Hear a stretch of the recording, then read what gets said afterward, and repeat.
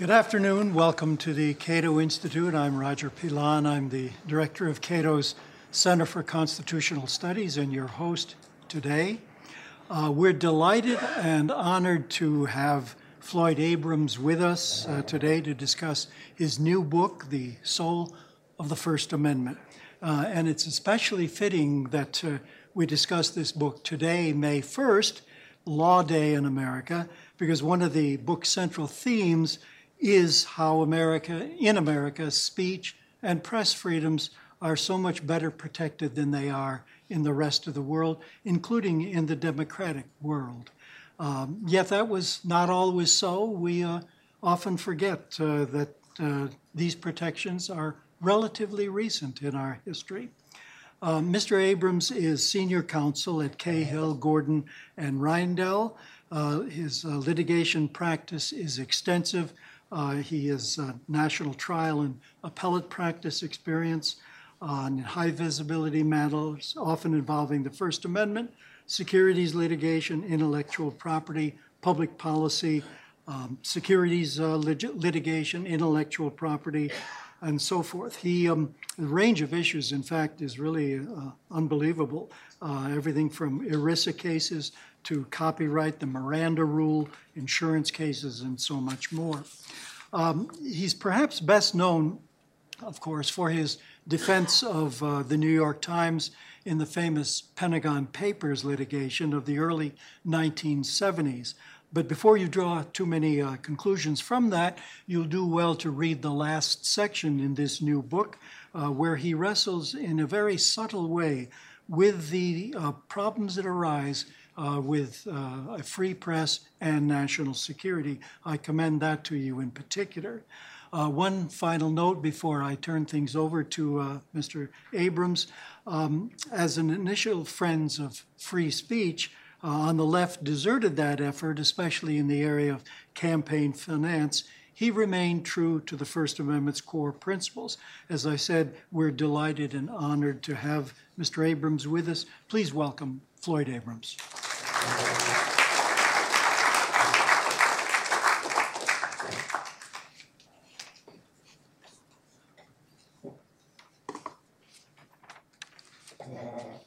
Thank you, Roger, and it's good to see all of you here. I used to have on my wall in my office a now aging New Yorker cartoon of the members of the Supreme Court sitting around a table, and one of them whispers to the other, "Do you ever have a day when everything seems unconstitutional?" I try so hard not to sound that way, and with the direction of the Supreme Court, a direction I find very cheering with respect to the First Amendment, I don't really have to. One of the good things about writing a book is that, it does sort of throw you into other worlds. And I spent a good deal of time in the sort of post-ratification of the U.S. Constitution world and researching the book and thinking about it.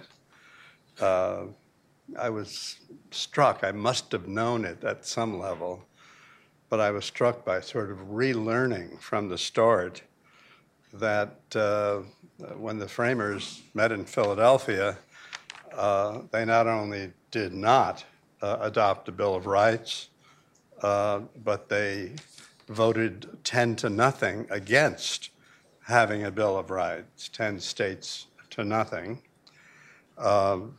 It was towards the end of their deliberations, and some authors have pointed out they were tired and it was hot. But the fact is, it was a unanimous vote not to do so. And the arguments there, which were very brief there, but then got very heated in the ratification process as state by state were making determinations of whether to ratify, the issue kept recurring. And it was not that anybody thought it would be a wonderful thing to suppress freedom of religion or freedom of speech. freedom of the press or assembly. It was, on one level at least, a question of whether it was necessary, useful, appropriate to have a Bill of Rights at all, given that the whole purpose of the meeting in Philadelphia and the abandonment of the Articles of Confederation and the adoption of the Constitution was to put together a country for the first time. We had 13 states victorious against England in the Revolutionary War, but nonetheless, with no power to tax, no power to have an army, no power to act as countries act. And so the Constitutional Convention, one could say, was a sort of runaway convention, what people fear about having a Constitutional Convention today, that they didn't amend the Articles of Confederation, they rewrote and created a Constitution. And it was a Constitution of enumerated powers. And so from the start, the argument about whether to have a Bill of Rights or not was one about necessity, even utility. And Alexander Hamilton, writing in The Federalist, made the classic argument against it. Why, he wrote, should the Constitution declare that things should not be done where there is no power to do? This is a quotation. Why should it be said that the liberty of the press should not be restrained in which no power is given, by which restrictions may be imposed?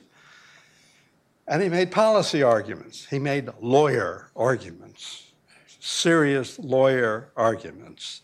Once we start down this road, how long a list are we going to have? If we start listing the things Congress cannot do, are we not asking for a situation where anything we don't put on the list will be deemed something Congress can do? An argument that ultimately resulted in the Ninth Amendment of the Constitution. And opponents of a Bill of Rights sort of mocked the idea. Roger Sherman wrote, "No Bill of Rights has ever yet bound the supreme power longer than the honeymoon of a newly married couple." John Dickens said, do we really want to be reminded that the sun enlightens, warms, invigorates, and cheers, and how horrid it would be to have its blessed beams intercepted by our being thrust into mines or dungeons? Noah Webster, a line I like the best maybe, said, if we're adding a list of inalienable rights, why not include one that says everybody in good weather shall hunt on his own land, catch fish in rivers that are public property, and Congress shall never restrain any inhabitant of America from eating and drinking at seasonable times or prevent his lying on his left side on a long winter's night. And some people opposed it on very substantive grounds. James Madison, who moved from side to side on the issue of whether a Bill of Rights was a good idea, said that the Bill of Rights were generally parchment barriers, which, quote, will never be regarded when opposed to the decided sense of the public. It was Jefferson in Paris, Jefferson so mocked now in the play Hamilton, arriving home, if you remember, and saying after the Revolutionary War, did I miss anything? It was Jefferson who got it. It was Jefferson who wrote, "It astonishes me that our countrymen should be contented to live under a system which leaves to their governors the power of taking from them trial by jury in civil cases, freedom of religion, freedom of the press, and the like." And a line that I think the beginning of has gotten significant publicity, at least in academic journals, but the end, not enough. he said that a Bill of Rights is what the people are entitled to against every government on earth, general or particular, and what no just government should refuse or rest on inference. The beginning of that line is well known. The end is not so much. And that's what the argument was really about. Were they prepared to proceed down a road of inferring, basically, that free speech, free press, freedom of religion could not be taken from the people of the newly or reorganized government, with enormous new power for the federal government? Would they be content to just rest that on the inference that that would not happen because it was a government of enumerated powers and it never said free speech could be stricken? And so, in part for strategic reasons, there were people in a lot of states that were against the Constitution for other reasons than the absence of a Bill of Rights. And Madison sagely observed that he wanted to be in front of the line. He thought supporters of the Constitution ought to be, seemingly at least, in favor of a Bill of Rights rather than have it foisted on them and used as a basis for rejecting the Constitution at the ratification level. And so we wound up with the Bill of Rights, and by happenstance, wound up with the First Amendment being the First Amendment. It had been the Fourth Amendment as initially drafted, but don't tell anyone like that, because lawyers like me like to talk about the firstness of the First Amendment when we argue in court. It is the First Amendment, and it has been treated as the First Amendment from the time it was adopted. And so it seemed to me as I went through all this that there were three general conclusions to draw from it. First, it really worked out to be important that we wrote it down rather than inferred it from the simple fact of the enumerated powers argument. Second, that it's law, not poetry, not aspirational, not hoped for, but supreme, binding, enforceable by judges law. Madison wrote optimistically, courts of justice would serve as impenetrable barriers to violation of the Bill of Rights, which again he had initially not supported. And the notion that it is law is one of the things that really distinguishes the U.S. from so many foreign countries, which have language purporting to assert protection, or at least the principle that freedom of speech, freedom of the press, freedom of religion, etc., should be without the power of government. And the third is that it's phrased negatively. When it was introduced by Madison in the House of Representatives, it was couched not negatively, but positively. Madison phrased it this way: the people shall not be deprived or abridged of their right to speak, to write, or to publish their sentiments.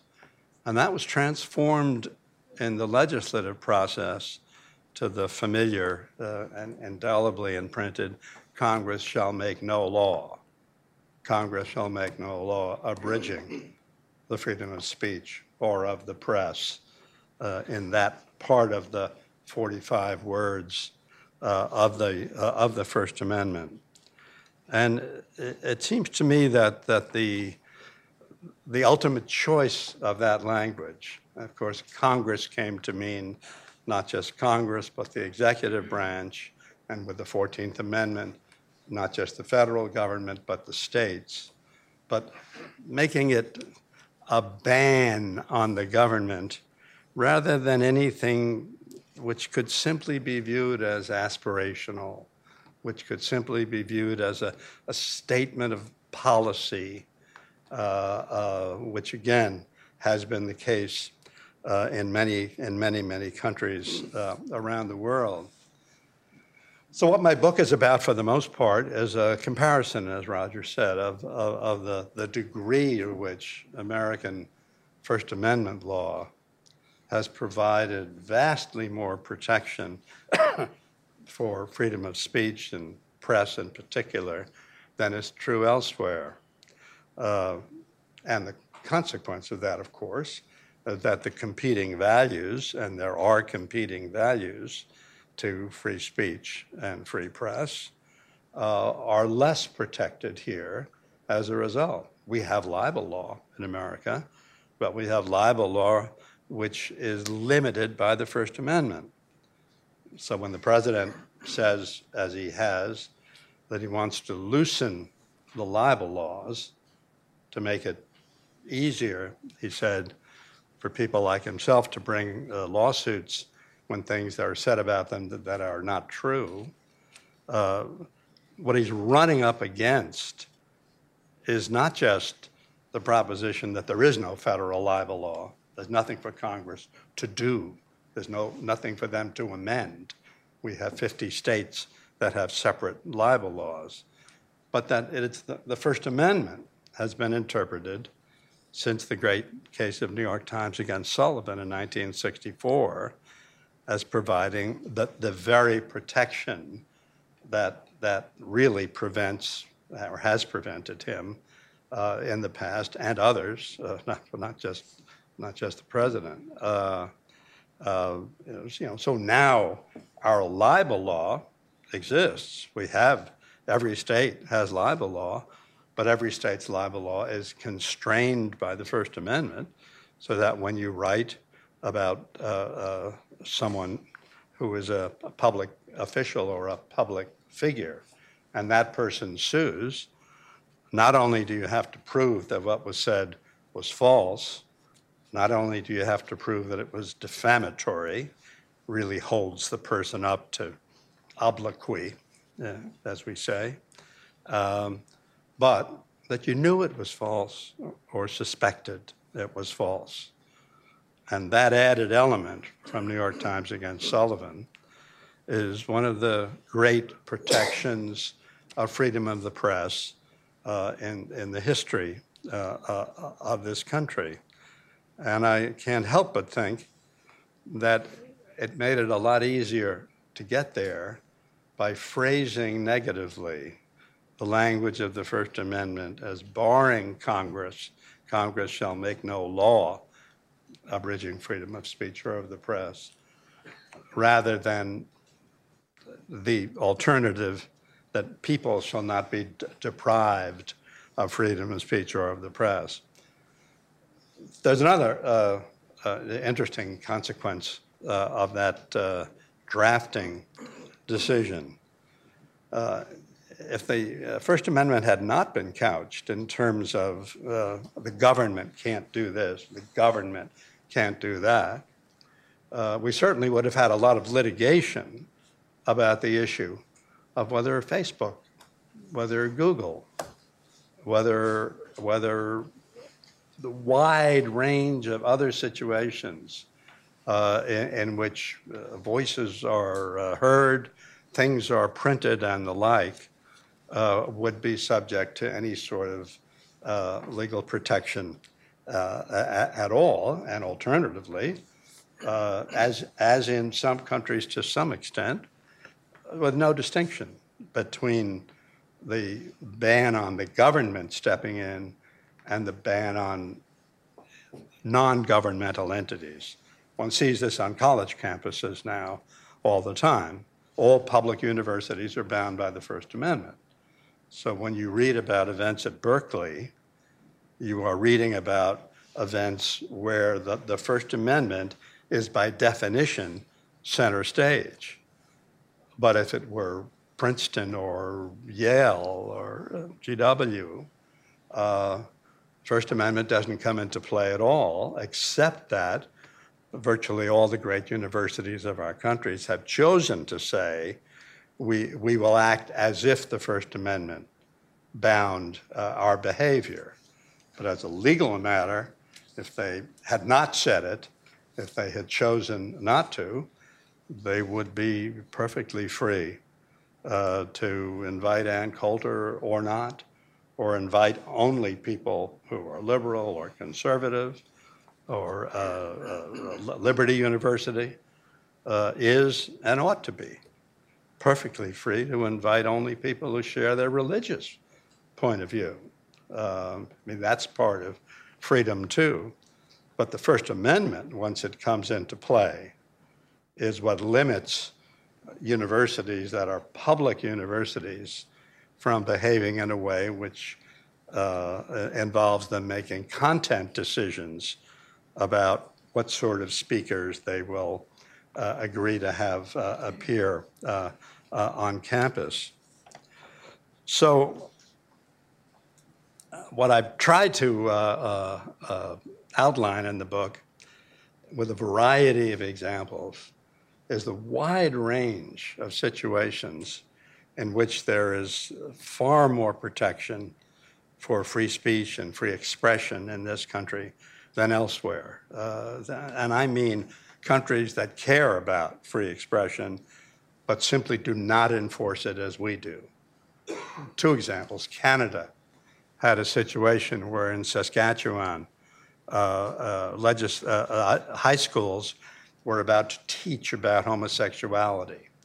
A religious fanatic, I think one would say, went door to door and put in over 1,000 mailboxes a flyer he had written, basically saying they're going to advocate buggery, they're going to advocate this, and in the crudest possible terms denounced homosexuality.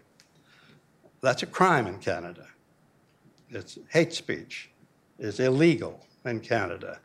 Hate speech is illegal throughout Western Europe in democratic countries.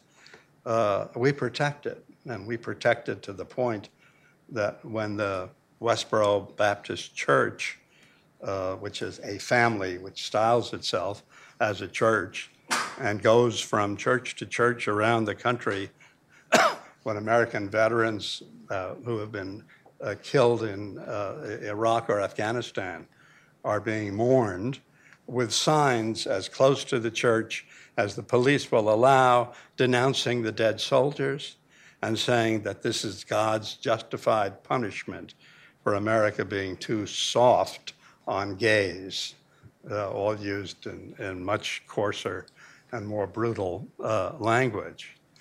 So what Canada says is illegal speech is not only protected here, but Chief Justice Roberts, in his opinion, said is especially protected, that the speech was about matters of public importance and public interest.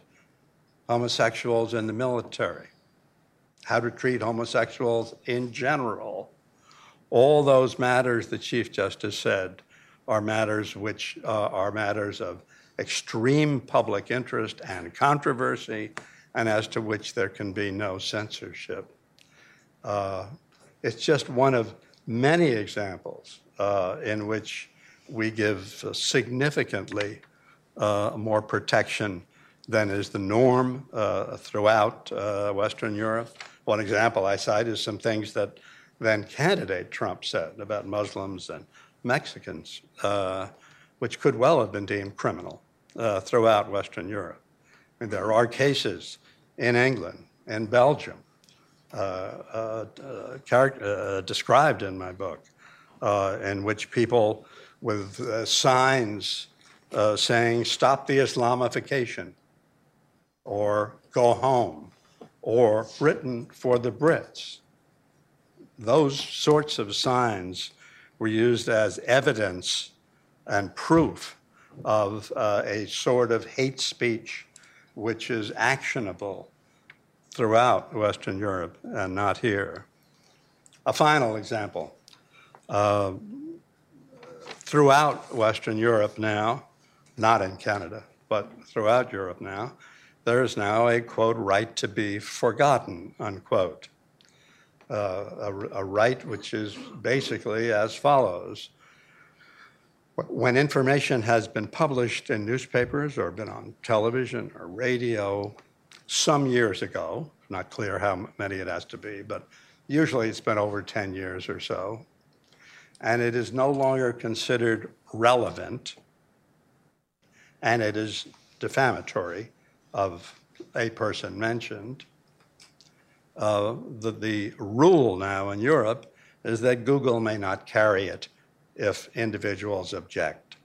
So if people say to Google, I'm listed here, I'm in a newspaper article, it's 20 years old. Either I did something wrong, even convictions. I was convicted of this, or even more, I was brought into a newsworthy situation, which I don't like people to think about or talk about. And I didn't do anything wrong, and it can't be relevant to anything now. Google can be required, and is required, to delete it on the grounds that it is no longer, quote, relevant.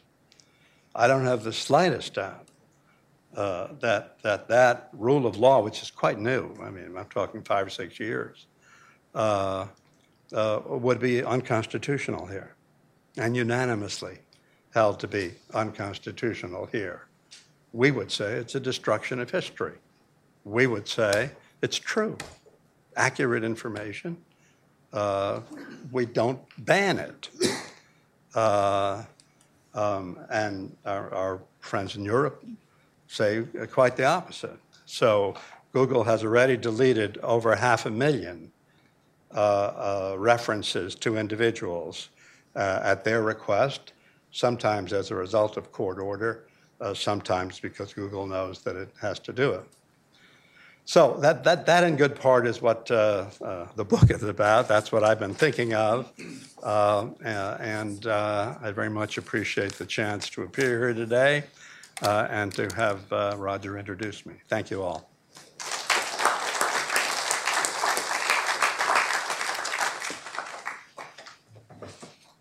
Well, thank you, Floyd. That was, of course, just the barest summary of this book. It is a wonderful book. I encourage you to pick up a copy. It's a page turner. It is very well written, an easy read. It's not full of legal technicalities, and yet it is extraordinarily instructive. The book is available outside, by the way, and I'm sure that Floyd would be glad to sign it for you at lunch. So please pick up a copy. It's also for those of you who are seeing us online. It's available, as we used to say, in better bookstores, and it'll be available, of course, and probably already is at Amazon. Now we're going to hear from another First Amendment expert, Ron Collins, who is the Harold Scheffelman Distinguished Scholar at the University of Washington School of Law. He served as a Supreme Court Fellow to Chief Justice Warren Burger, and before that as a law clerk to Oregon Supreme Court Justice Hans Linde. He's the author of 10 books, including Nuanced Absolutism, Floyd Abrams and the First Amendment in 2013. His articles have appeared in numerous scholarly journals, including the Harvard and Stanford Law Reviews, the Supreme Court Review, and others. He is the editorial board, on the editorial board of SCOTUS blog, and writes a weekly blog entitled First Amendment News, which appears on Concurring Opinions website. His next 2 books, both with David Scover, are The Judge, 26 Machiavellian Lessons from Oxford University Press, and Robotica, Free Speech and Artificial Intelligence from Cambridge University Press. We do have presses in this country, Ron, you know, but maybe you felt that Yale wouldn't publish it, but I allude to another issue in that case. Ron is also one of the co-founders of the First Amendment Salon, which works in cooperation with the Floyd Abrams Institute for Freedom of Expression, which I believe, is that located at Yale? Yes, okay. Please welcome Ron Collins.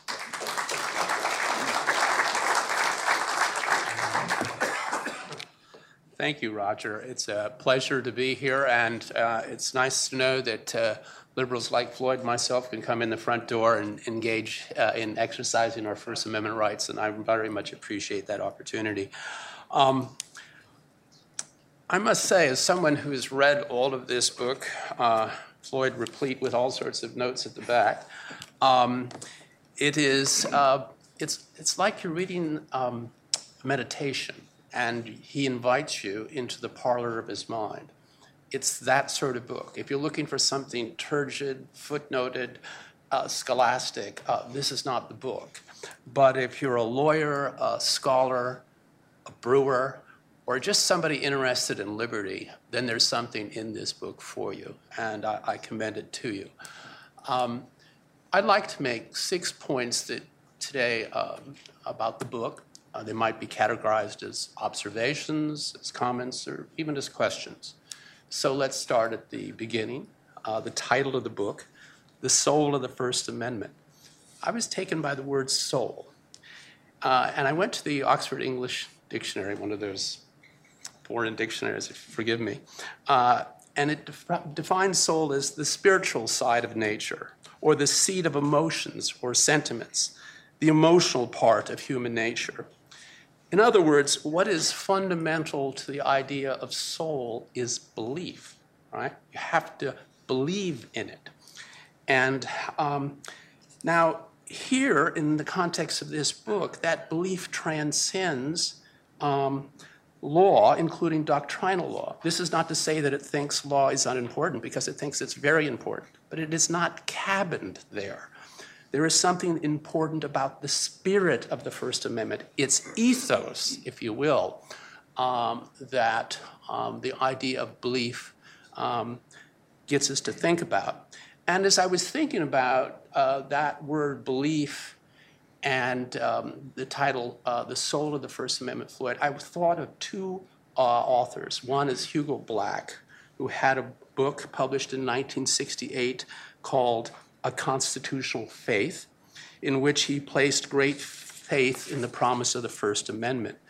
Not surprisingly, this book opens with an epigraph quote from, yes, Hugo Black, and I think it's worth reading. This is Justice Hugo Black, the epigraph quote to this book. The very reason for the First Amendment is to make the people of the country free to think, speak, write, and worship as they wish, not as the government commands. I think that represents very much the belief system that operated in Hugo Black's mind. The other person that came to mind was a very different person who probably didn't have much in common with Hugo Black, and that's Learned Hand.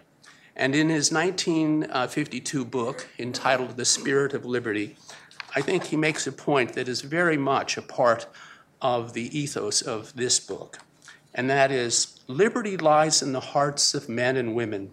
When it dies there, no constitution, no law, no court can save it. No constitution, no law, no court can even do much to help it.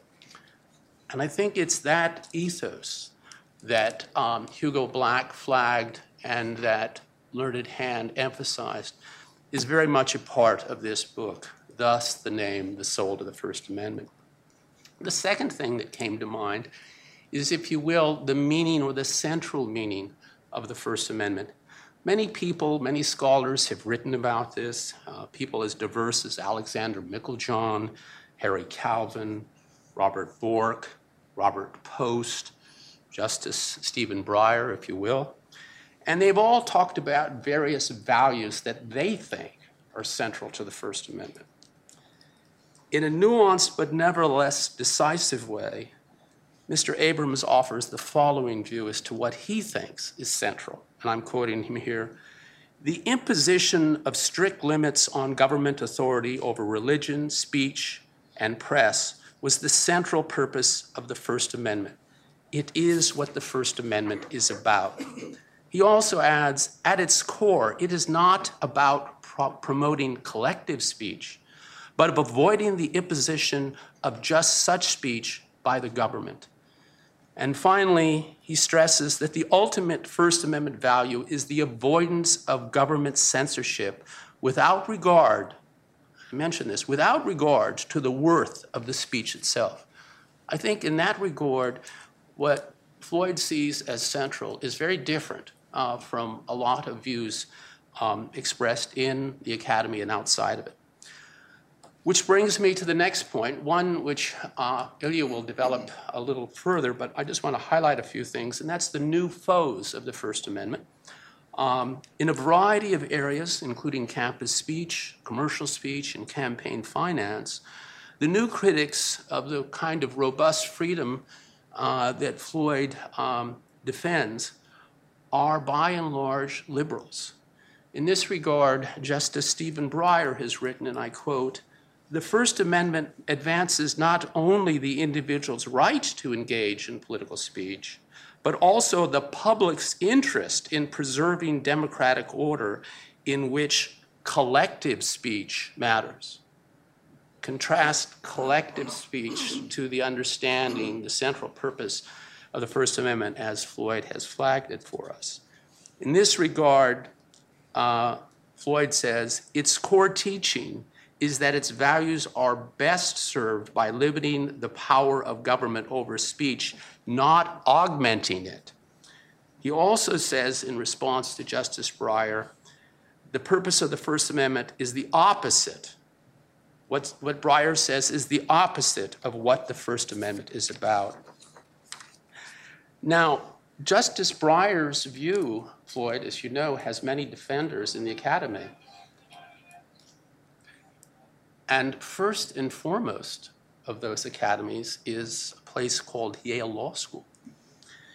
As I counted them, no fewer than 6 distinguished scholars at Yale Law School, including the present dean and the forthcoming dean, are all critics in one way or another of the views espoused by their distinguished alumnus. And yet, in that regard, the Floyd Abrams Institute for Freedom of Expression, anchored as it is at Yale Law School, is, if you will, a free speech sanctuary for those who hold politically incorrect views about the brand of liberty you hope to invigorate at your institute. And Floyd, I wish you well and much luck in that endeavor. Fourth, Floyd talks a lot about First Amendment exceptionalism and compares the United States to other countries. And I think it's important to note because it goes to how we understand what freedom of speech is. But according to the 2017 World Press Freedom Index, prepared by Reporters Without Borders, the United States ranks 43rd, if you can believe that, 43rd in protection of free speech behind Sweden, Finland, Denmark, Estonia, the Czech Republic, Chile. This tells you something about how different our notions of freedom of speech are if we rank 43rd. My next penultimate point is about WikiLeaks and the Trump administration. Despite Floyd's near absolute protection for the First Amendment, he does and is in a number of places quite critical of Julian Assange and WikiLeaks. And I think with some warrant that there are indeed matters of national security that go to the essence of what it means to defend this country. And in that regard, Floyd is not shy and nor is he reckless when it comes to talking about the First Amendment. That said, I think it is a fair statement to say that as the Attorney General has indicated that they're going to go after leakers, undoubtedly if they can get Julian Assange and others, they will. I think the important question is what happens when that information from those leakers who are, if you will, unpopular persona goes to a newspaper and thereafter the newspaper or the media outlet is prosecuted. Finally, this book is a book about rights and, believe it or not, responsibilities. It opens with a declaration, a bold declaration of rights from Hugo Black, and yet it closes with a question. It closes with a question about press responsibility, about the responsibility of the American press, all right, not to publish everything that comes their way, all right? And in this regard, he takes issue with some prominent members of the press who have a view that whatever comes their way, rather how reckless or rather how dangerous to our national security, is their duty, their blind duty, if you will, to publish. In that regard, Mr. Abrams asks us, those of us who are strong defenders of the First Amendment, and asks the press to think anew about how to judge such matters. Thank you.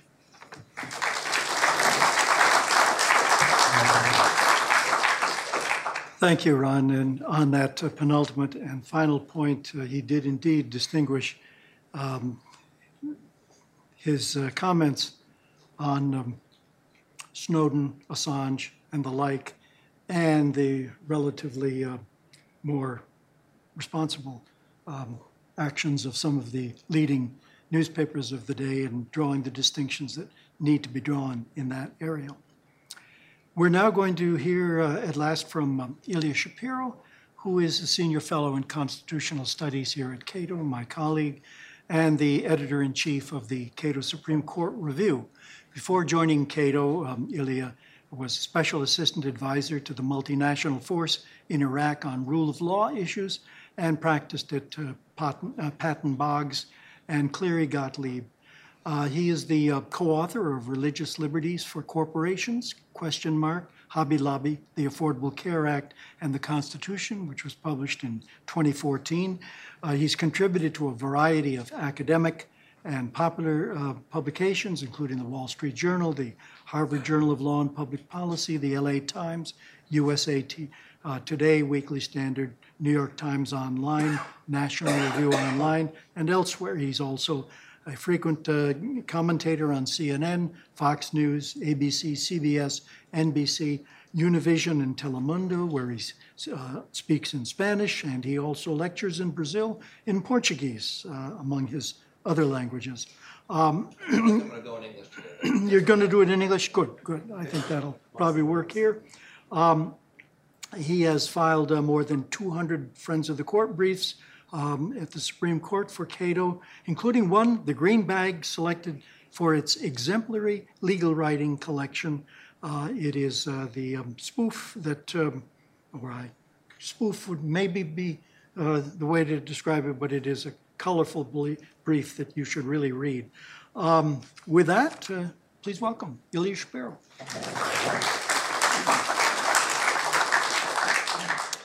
Thanks, Roger. I must say that of all the introductions I've ever gotten, that is definitively the most recent. This is an important topic, and I'm honored to be addressing you on it. I'm honored to be sharing a stage with the Dean of the First Amendment Bar, Floyd Abrams, who over his long and distinguished career has certainly taken the slings and arrows from all sorts of ideological sides and partisan perspectives, but his lodestar is the commitment to freedom of speech in all its guises, and he is to be commended for that, and you have to appreciate that it's rare because people bend based on their political or other parochial concerns, but Floyd has been steadfast. And indeed, this book could not be more timely. It seems like the First Amendment, unfortunately, really, is often timely.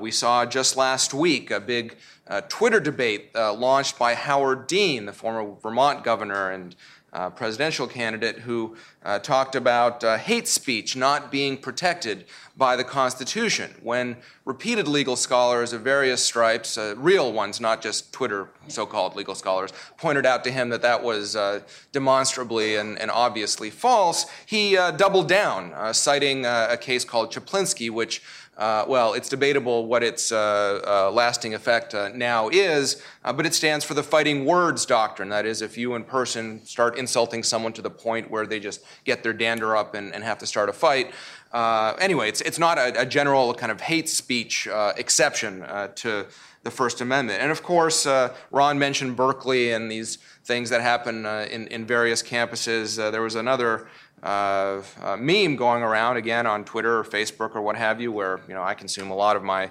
news, and it showed Berkeley from 1968, the height of what the name Berkeley stands for in kind of the public imagination, at least previous generations. And it showed a big sign talking, a demonstration for the freedom of speech. That was what they were fighting for. And then it showed a sign more recently where someone was burning or tearing up a sign about free speech, because of course free speech is an indication of privilege, and you have to check your privilege. And free speech leads to hate speech, which is bad, and so forth. We live in interesting times indeed. It reminded me, all of this as I'm reading the book and thinking about this subject in a very meditative way, as Ron said. This is not a legal treatise. This is kind of a Floyd distilling the soul of the First Amendment based on his career. But it led me to recall a personal experience I had in this regard, testifying before the Senate regarding Citizens United and reforms to constitutional amendments to limit the First Amendment in certain contexts and what have you. I'll spare you the repartee from various senators who, called me various things, what have you. But on the way out, what's even more memorable than the official portion was someone in the audience, and there were all these activists that were bussed in. Someone in the audience yelled at me that I was a fascist, which is just bizarre. And I turned around. And I said, ma'am, you might want to get a dictionary, whether Oxford or Merriam-Webster or whatever your preference, and look up fascist and then look up libertarian. You'll see that they're diametrically opposed. But such is the world we live in, that if you advocate for less government involvement in a given area, less restrictions, all of a sudden you are a fascist, which of course means government control of repression, censorship, and all the rest. It's really bizarre. And that's kind of the culmination, or kind of the ongoing rise of this idea that the court's protection, the judiciary's protection of the First Amendment is some sort of conspiracy, first to benefit corporate patrons. There was this whole narrative in the first decade of the 2000s after Bush v. Gore, and continuing to this day still, but talking about how the Supreme Court is beholden to business interests, the most pro-business court ever, and that made its way into the First Amendment discussion by talking about how corporations hijack the First Amendment to protect commercial speech in cases such as IMS Health, where a medical a company bought the prescription data files from various physicians, not any personal identifying information or anything that raises privacy concerns, but simply what kind of medicines were prescribed by which doctors and information like this. And various states, mostly in the Northeast, started passing laws against this practice, which is called detailing. And this went up all the way to the Supreme Court, and the Supreme Court struck down these laws as a restriction on the collection and dissemination of information, a clear First Amendment violation. But of course, this is the corporate takeover of the First Amendment. As Fred Schauer of the University of Virginia wrote, the First Amendment, he called it First Amendment opportunism. Free speech is a cherished American ideal. Companies are exploiting that esteem to try to accomplish goals that are not so clearly related to speech. And then Tim Wu, a professor in Columbia, writing in the New Republic, says that the co-opting of the First Amendment has happened slowly, but not all by accident. First, it was helped along by questionable court decisions.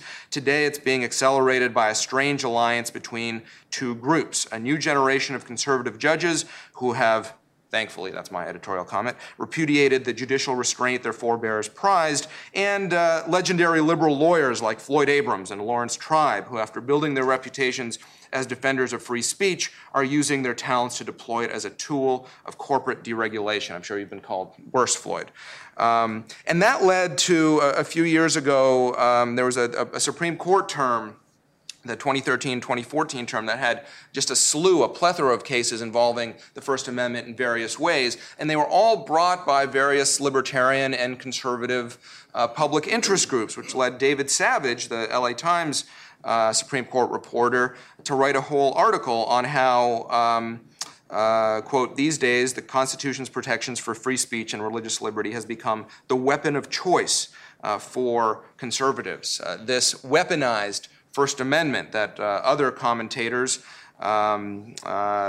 being less balanced than David Savage, talk about the threats to the rights of unions and abortion clinics and individuals, consumers against corporations, all of these sorts of things. And this is the conservative project being run through the First Amendment. As I pointed out, David quoted me graciously in this article, that the reason, to the extent that this is a trend now, or a tendency, that conservatives and libertarians rather than liberals or progressives own the First Amendment, it's because progressives tend to see the government as a force for good. And so if you're fighting against government actions and restrictions, that you can see why progressives might not like that. And indeed, it's striking. It used to be during those Berkeley free speech days that the First Amendment was identified with hippies, right, and other crazy people, weirdos, right, who wanted to burn draft cards and burn flags and whatever else, wear jackets into the courtroom that said "fuck the draft," all these famous cases, right? And then it became strippers, right, as that expressive activity that's protected by the First Amendment. And all to the, those didn't go away. We still got cases at the Supreme Court about violent video games and Animal Crush videos, which are just the weirdest and saddest thing around. But, so we still do have those cases, but the most controversial front page news that the First Amendment makes isn't so much about that. It's about these areas that, as Ron mentioned, have become identified with the so-called right-wing assault on the First Amendment. Commercial speech, political speech, and campus speech.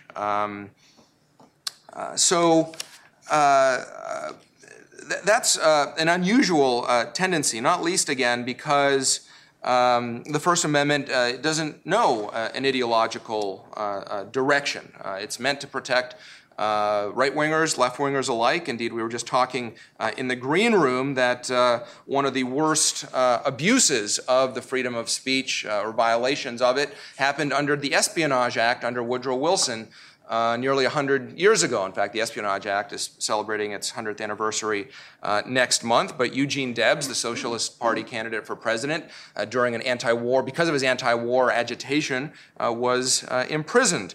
And Justice Oliver Wendell Holmes, the big progressive icon, upheld that conviction, even as H.L. Mencken, the curmudgeon, opposed it. As Damon Root, a friend of Cato and a legal reporter for the Reason magazine, put it, First Amendment cases often fail to conform to a binary left-right divide, and that's because both sides of the political spectrum are willing to accept the use of government power to silence certain voices at certain times. Although now the sort of free market conservatives, or the libertarians, are in the ascent with regard to the First Amendment, rather than kind of the traditional moralistic conservatives who would want to have speech and expression restrictions on the basis of morality or tradition or decency or obscenity or what have you. And so the main folks who are supporting the government's power to regulate and restrict speech come from the egalitarian wing, come from the progressives, who privilege liberty in terms of equality rather than liberty in terms of expression and letting 1,000 flowers bloom, whether it's in Breyer-esque terms of collective speech, or whether it's equalizing voices or leveling the playing field. It's a very different conception. I still don't understand why the left is so up in arms about Citizens United, for example. Why don't they get it? It can't be a consequentialist sort of argument, because it's not that Democratic candidates have a hard time raising money after Citizens United. In fact, we see that money is actually less important than other sorts of things. With the Trump election, I guess they're earned media and Twitter and what have you. It's not that their voices aren't getting out. It's certainly not the idea that they don't know who the donors are, so we have to have more disclosures. At the same time that they rail against dark money, they also rail against the Koch brothers and Sheldon Adelson and the Mercers and all of these millionaires and billionaires who everyone knows who they are anyway. So it's, I think it's tendentious. Floyd, I would love to hear your view on why your confreres on the left are this has become such a bugaboo. Because at the end of the day, Citizens United is a rather simple case evaluating whether the government can determine who can speak how much and on what subject. And it's the people that benefited the most from it weren't corporations, or at least Fortune 500 for-profit corporations. They don't spend that much on political speech because they don't want to offend half their clientele. It's independent speakers and advocacy groups, whether that's the Sierra Club or the ACLU or the NRA or Planned Parenthood or anyone else. So much of it, I think, is the American people just don't understand what Citizens United stood for, and that's advanced in part by misinformation presented by the likes of President Barack Obama at his State of the Union, where he, in one paragraph that he spent on that case, made 4 errors of basic constitutional law. We can go into that if you want later. I don't want this to be a seminar on campaign finance law.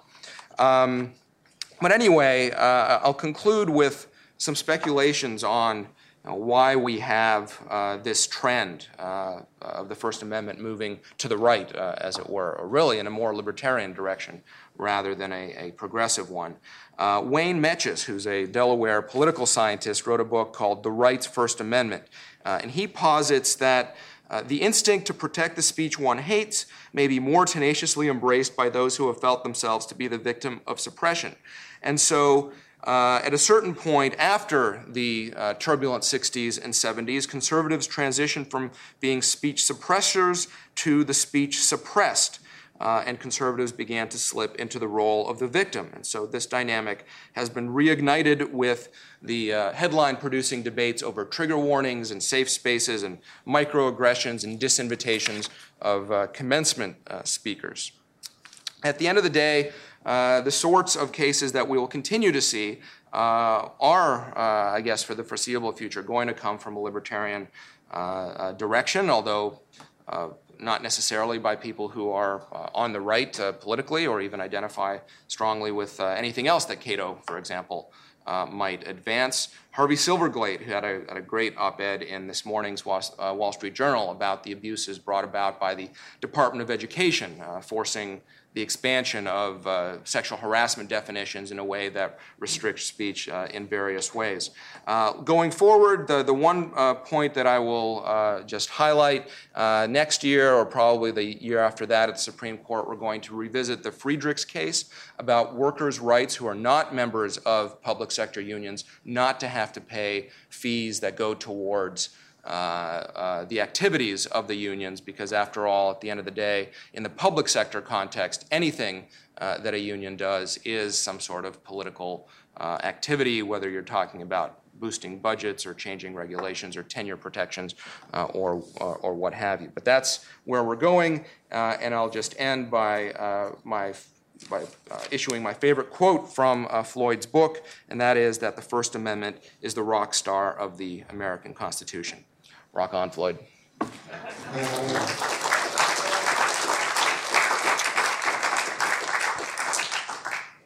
Well, since Ilya has treated you to one of his First Amendment congressional testimonies, I will treat you with one of mine.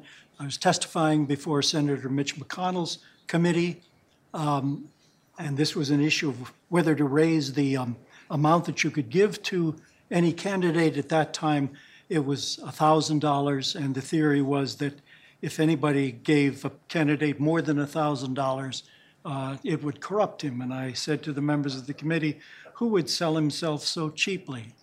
Well, nobody responded, so I said, well, then what is the right price? Nobody responded to that either. In any event, let me ask Floyd if he wants to respond to anything that's been said so far before we turn to the Q&A. Oh, I have so much to say, but no. Okay. Let me ask you the first question.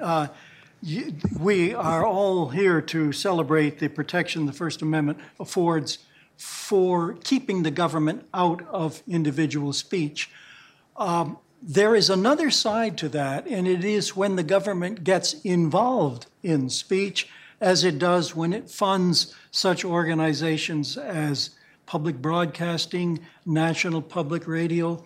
All things considered, what are your thoughts about the risks there, Floyd, if any? Well, there are risks, there's no doubt. I think that, we do have a history, if we're talking practically now, that I don't think we have seen governmental pressure on these organizations at all of the same sort as, for example, the government exercised under the Fairness Doctrine, where private entities, broadcasters and the like, were compelled to, when it dealt with a subject of public interest, to have the other side on. The theory being that while a newspaper doesn't have to do it, that given what was then the shortages, the limitations of licenses, only a certain amount of licenses available for the broadcasting industry, that there ought to be something that we can do to make sure there's a level of fairness. And in my view, and some scholars have argued this with a number of examples, that did bring the government in. There was pressure from the government under a number of administrations, certainly the Kennedy administration and the Nixon administration, to name two, on the broadcast industry about what it carried and what not as a result of the pressure allowed as a result of the Fairness Doctrine. I don't think we've seen that with respect to NPR and the like. Well, you could get an argument on that. We do see, however, in all areas of expression where the government does subsidize matters, that there is the potential and, in fact, the actual fact of, for example, the Brooklyn Museum case in which you were involved, yes, where Rudolph Giuliani sought to remove a particularly obnoxious exhibit at that museum that you will recall. Right, but we did win that case. All right. Okay, Ron or Ilya, any comments on what have been said before we turn to the audience? Oh, okay. Now, wait for the microphone to get to you. Please ask a question and identify yourself and any affiliation that you may have. This gentleman right here. And I'll call on someone on this side while...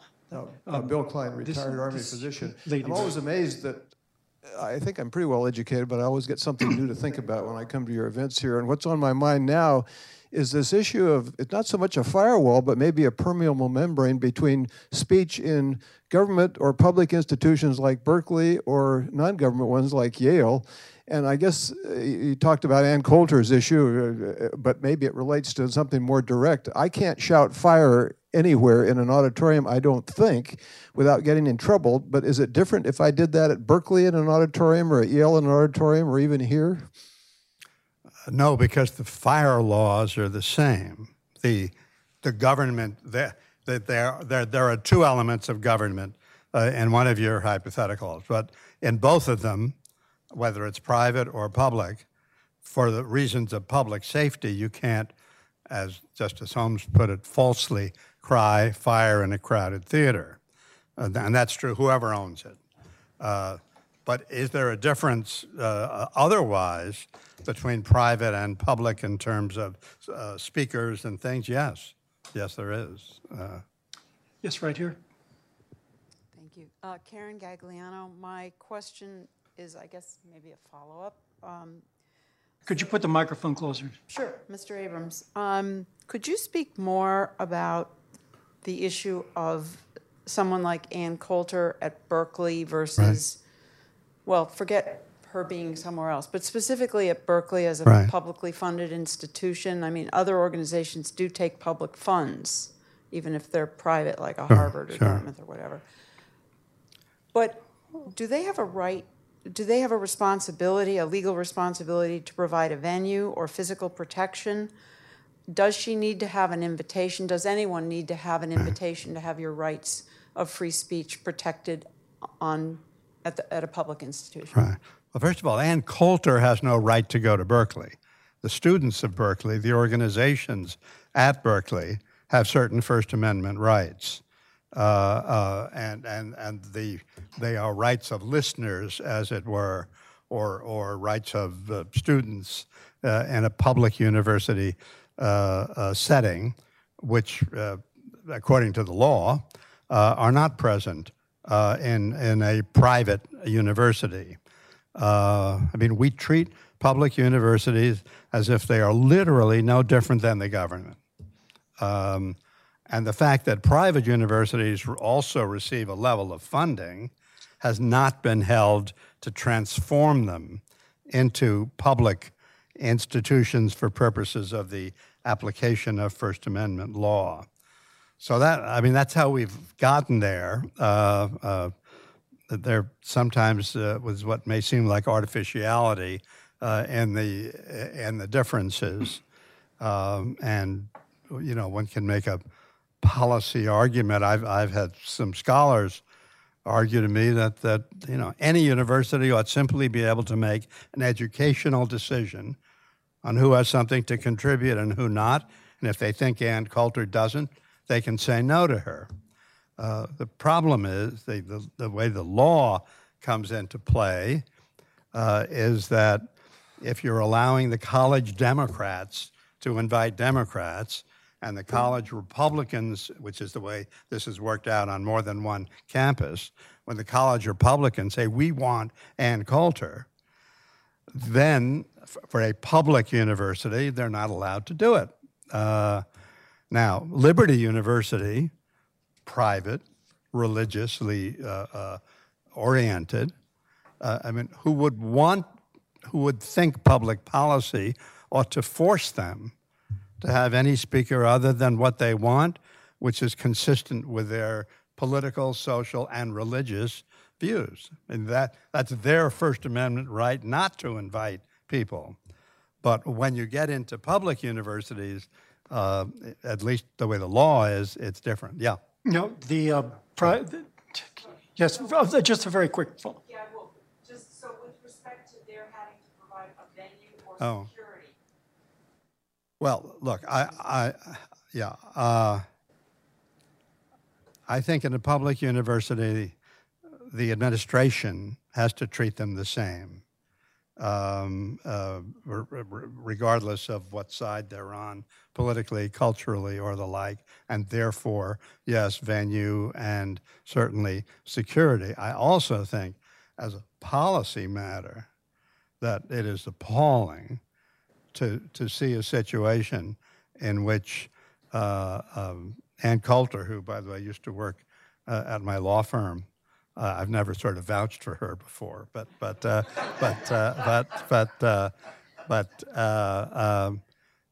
can be told that there's insufficient security. It in my view, and that this is not the law now speaking, it is inexcusable for Berkeley to say we can't protect her.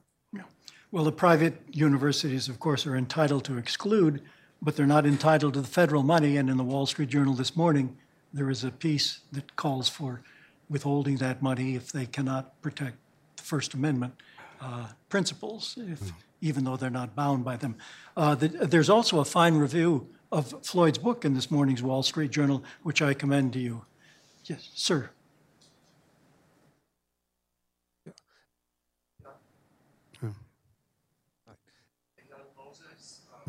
Sorry. My question is... could you introduce yourself, please? Okay. Eyal Moses. My question is about why there is a World freedom index that ranks the U.S. low on freedom of the press. I would assume that's because the people compiling the index are using some standards that are foreign to the spirit of the First Amendment. But I was wondering if you could give us more details about what are those differences. I'm sorry, I don't know what you mean by index. I'm saying that, well, Mr. Collins mentioned that there is a World Freedom Index that ranks the US I see. low. I'm sorry. Yes. Yeah. Well, I'm very into that. I've just written an op-ed piece for someplace. Finland, for the sixth year in a row, Ron mentioned them, for the sixth year in a row, has been declared the freest free speech, free press, particularly free press place. And it is indeed very, very free. And indeed, Finland had a Freedom of Information Act in 1776 when Thomas Jefferson was working on the Declaration of Independence. But that said, Finland is also a country where when the prime minister had an affair with a young woman who wrote a tell-all book about it, he went to court and the government went to court, and they got a court order affirmed by the European Court of Human Rights, barring the book from setting forth anything about their sexual relationship or his children. And, that would be unthinkable here in the Bill Clinton situation, for example. I mean, literally, if Monica Lewinsky, who to her great credit never wrote anything of that sort, had written it and Clinton had gone to court, he would have been laughed out of court, mocked in the country for bringing the action, and the case would have been thrown out of court. But even in a country, and Finland deserves a lot of credit for a lot of its policies here, but even in a country which finishes first every year, that's the direction they've gone, and that's much more consistent with a European view of protecting much more privacy and quite a bit less free expression. Ron, is that the explanation for the different criterion? Yeah, I would just add then, just to put a tail on that kite, that if you don't consider blasphemy, hate speech, commercial speech, campaign finance speech, political defamation, if that's not part of the calculus of free speech, right, then your whole notion of free speech changes. And as I tell my students, to define an issue is really to resolve it. And that's basically what's happening is that these countries, the things that we consider part and parcel of free speech, they don't. And because of that, it's not part of their calculus. And Floyd gives some wonderful examples of the sorts of things that we consider as Americans, liberals, conservatives, libertarians, anarchists, all of us, as fundamental to free speech. And yet in some of these other countries, these things are not deemed to be free speech. So I think that explains a lot of it. Tim? Tim Lynch with Cato. One free speech controversy that arose in the years after the passage of the Patriot Act involved the government's use of national security letters. I invited Nicholas Merrill to speak here a few years ago. He was a website developer who received one of these national security letters, and he explained that the text of the letter itself said it would be a crime for him to tell anybody else about it. And he explained how he had to think about the risks he was going to be taking by even seeking out legal advice, going to see an attorney to talk about it. And he explained how he felt having to lie to his parents and girlfriend about going to the lawyer's office to talk about these things. So the government took an extraordinary position in court regarding these letters, saying it would be a crime to tell anybody else about it. So I'm wondering if you talk about that in your book and your thoughts about whether these types of controversies in national security contexts are behind us or whether we're going to be seeing more of it in the years ahead.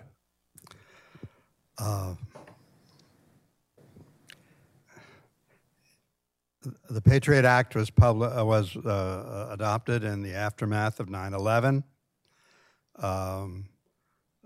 There were a lot of people, myself included, who were in favor of the act when it was adopted.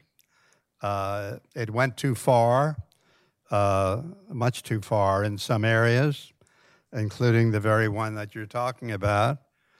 If we had a major act of terrorism, would Congress, under any president, maybe especially this one, but any president, take some sort of legislative act which looked back on after 15 years might well seem excessive? The answer is yes. On the other hand, if we had a series of 9/11s, I think the public would favor, in the very example that you cite, would favor significant limitations on speech. That's why we need to have courts that are able to take a deep breath and make some of these very difficult decisions, even at times when there is a genuine risk. These are always easy if people are relaxed, and we don't really think that terrible things are about to happen. But they're always difficult, or seem to be so, in the middle of a war. The Espionage Act of 100 years ago, not coincidentally, was in the middle of World War I. And the excesses of the Espionage Act, the dangers that I perceive, and I suspect others here do, the dangers of the Espionage Act are exacerbated by the fact that it was enacted at a time of national crisis, national fear, presidential desire to do something. That was Woodrow Wilson. And then 100 years pass, and we should, quite rightly in my view, and certainly I do it, and say nothing worries me more in terms of the First Amendment than the potential overbreadth of the Espionage Act. It's just that when it happens, it seems a lot different. Paul? Paul Josse. Mr. Abrams, thank you for your wonderful career defending the First Amendment. I have a question that Ilya hit on about how we make our speech and how we receive speech increasingly is through aggregators like Twitter and Facebook, and obviously are not subject to the First Amendment, and who have done things like set up councils to censor speech that they don't agree with, and which all tends to go in one ideological direction. And so I was wondering, are we headed towards some sort of dual track where the First Amendment defends everything, but the way that we get our news is essentially, and the way that we make our speech is essentially subject to private censors, as it is in Europe? Thank you.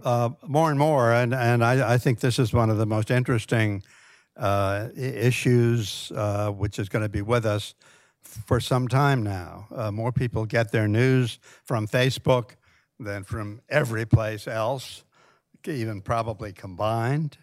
And the question of what we would want, put aside the law for the moment. Facebook can do what it wants. It's not a state actor. What do we want Facebook to do?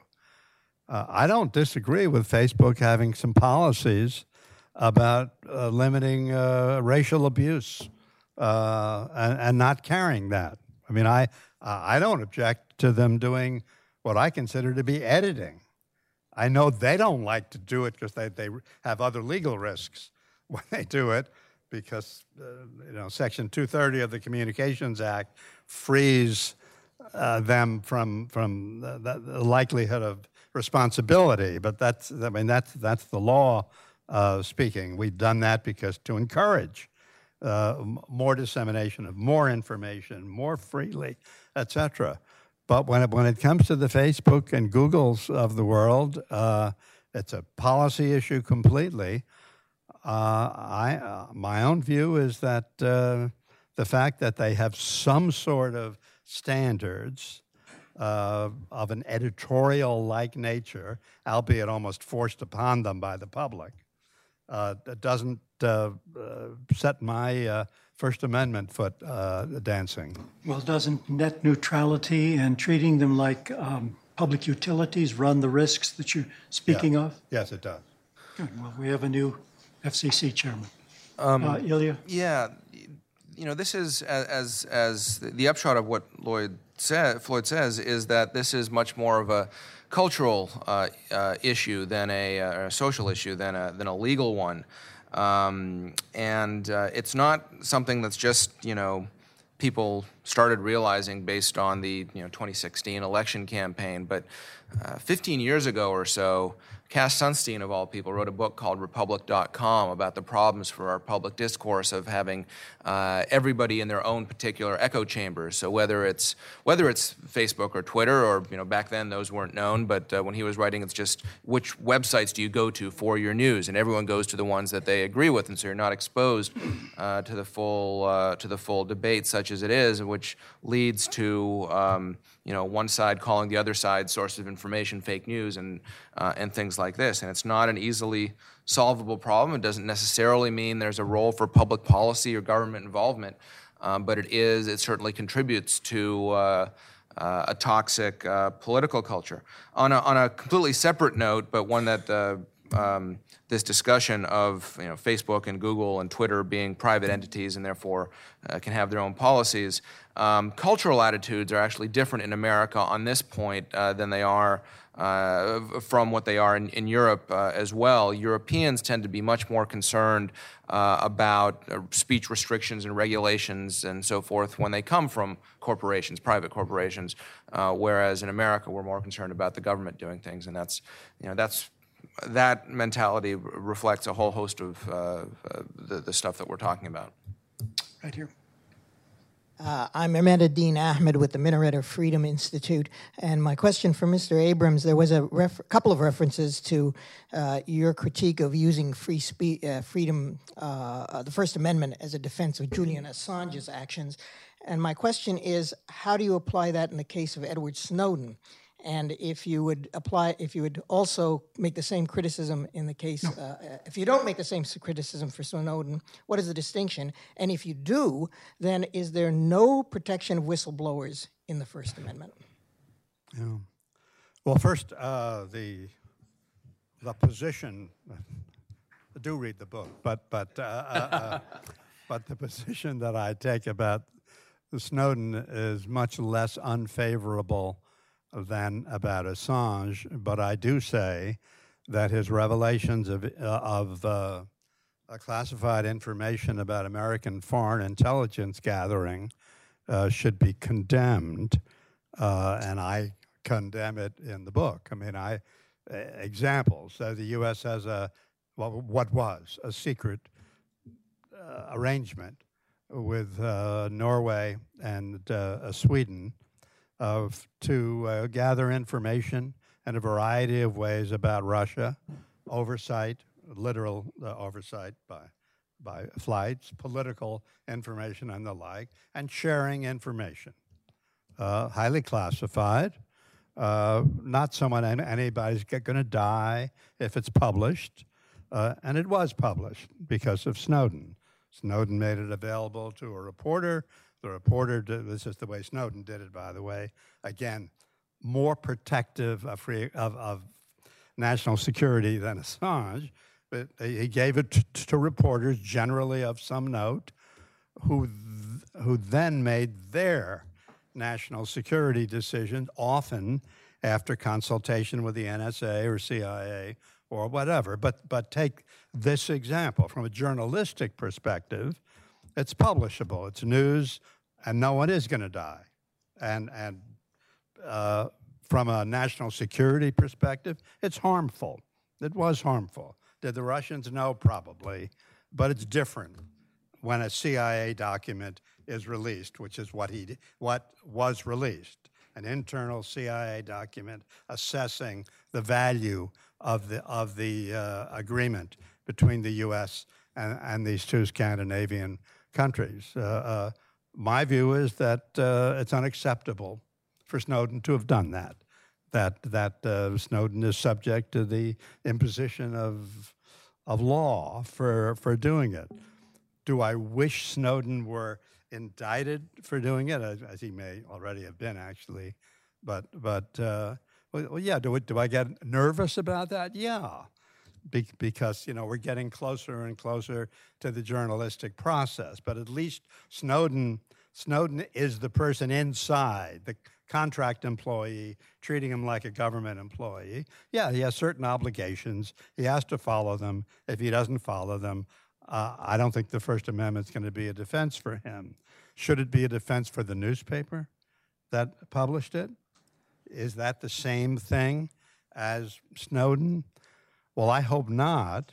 Not from a parochial point of view, but you can see why it's problematic from a legal perspective. Assange is in a different situation. They publish everything, and in my view, do not take into account either the harm to American national security or even people that they are naming. So when Assange releases 250,000 cables sent back and forth between American diplomats and Washington, and it contains names of whistleblowers and individuals who are cooperating with the U.S. in those countries to provide information.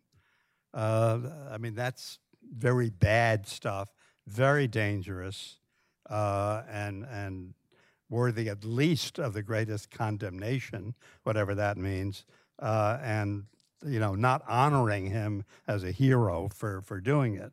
The legal implications we will see.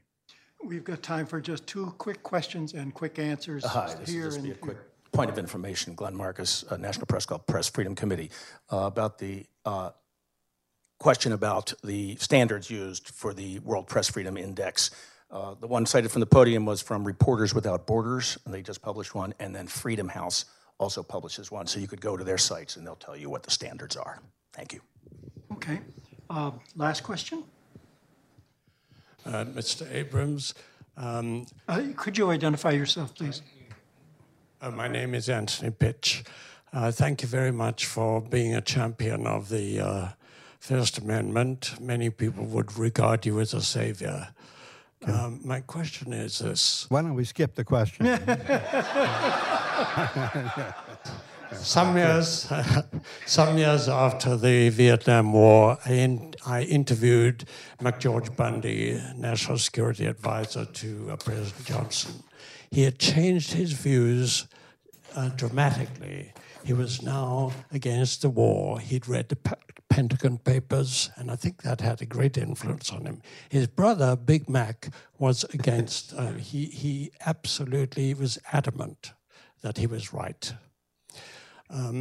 My question is, did any of the principal characters come to you after your success in court and tell you something similar to what McGeorge Bundy told me, that you had swayed their views? I would say not that I had swayed their views. People who testified for the United States in the Pentagon Papers case, I did interview them 10 years after the case. Military people, State Department people, some of those people said yes, that they had changed their views. In good part because the Pentagon Papers was a historical study. It also ended 3 years before the case began. It was about how we got into Vietnam, et cetera, et cetera. So one could say after 10 years, look, nothing bad happened. I would ask people, I asked everyone who testified for the United States, was there harm to the United States as a result of the publication? And the answer was no. There was a bit of embarrassment. Australia was helping us try to get out of Vietnam. The Australian government was embarrassed by some of the revelations, but nothing long-term, nothing lasting, no dangers. Justice Blackmun, in his opinion in the Pentagon Papers case, talked about American POWs being put at risk as a result of publication, which is a very harsh charge.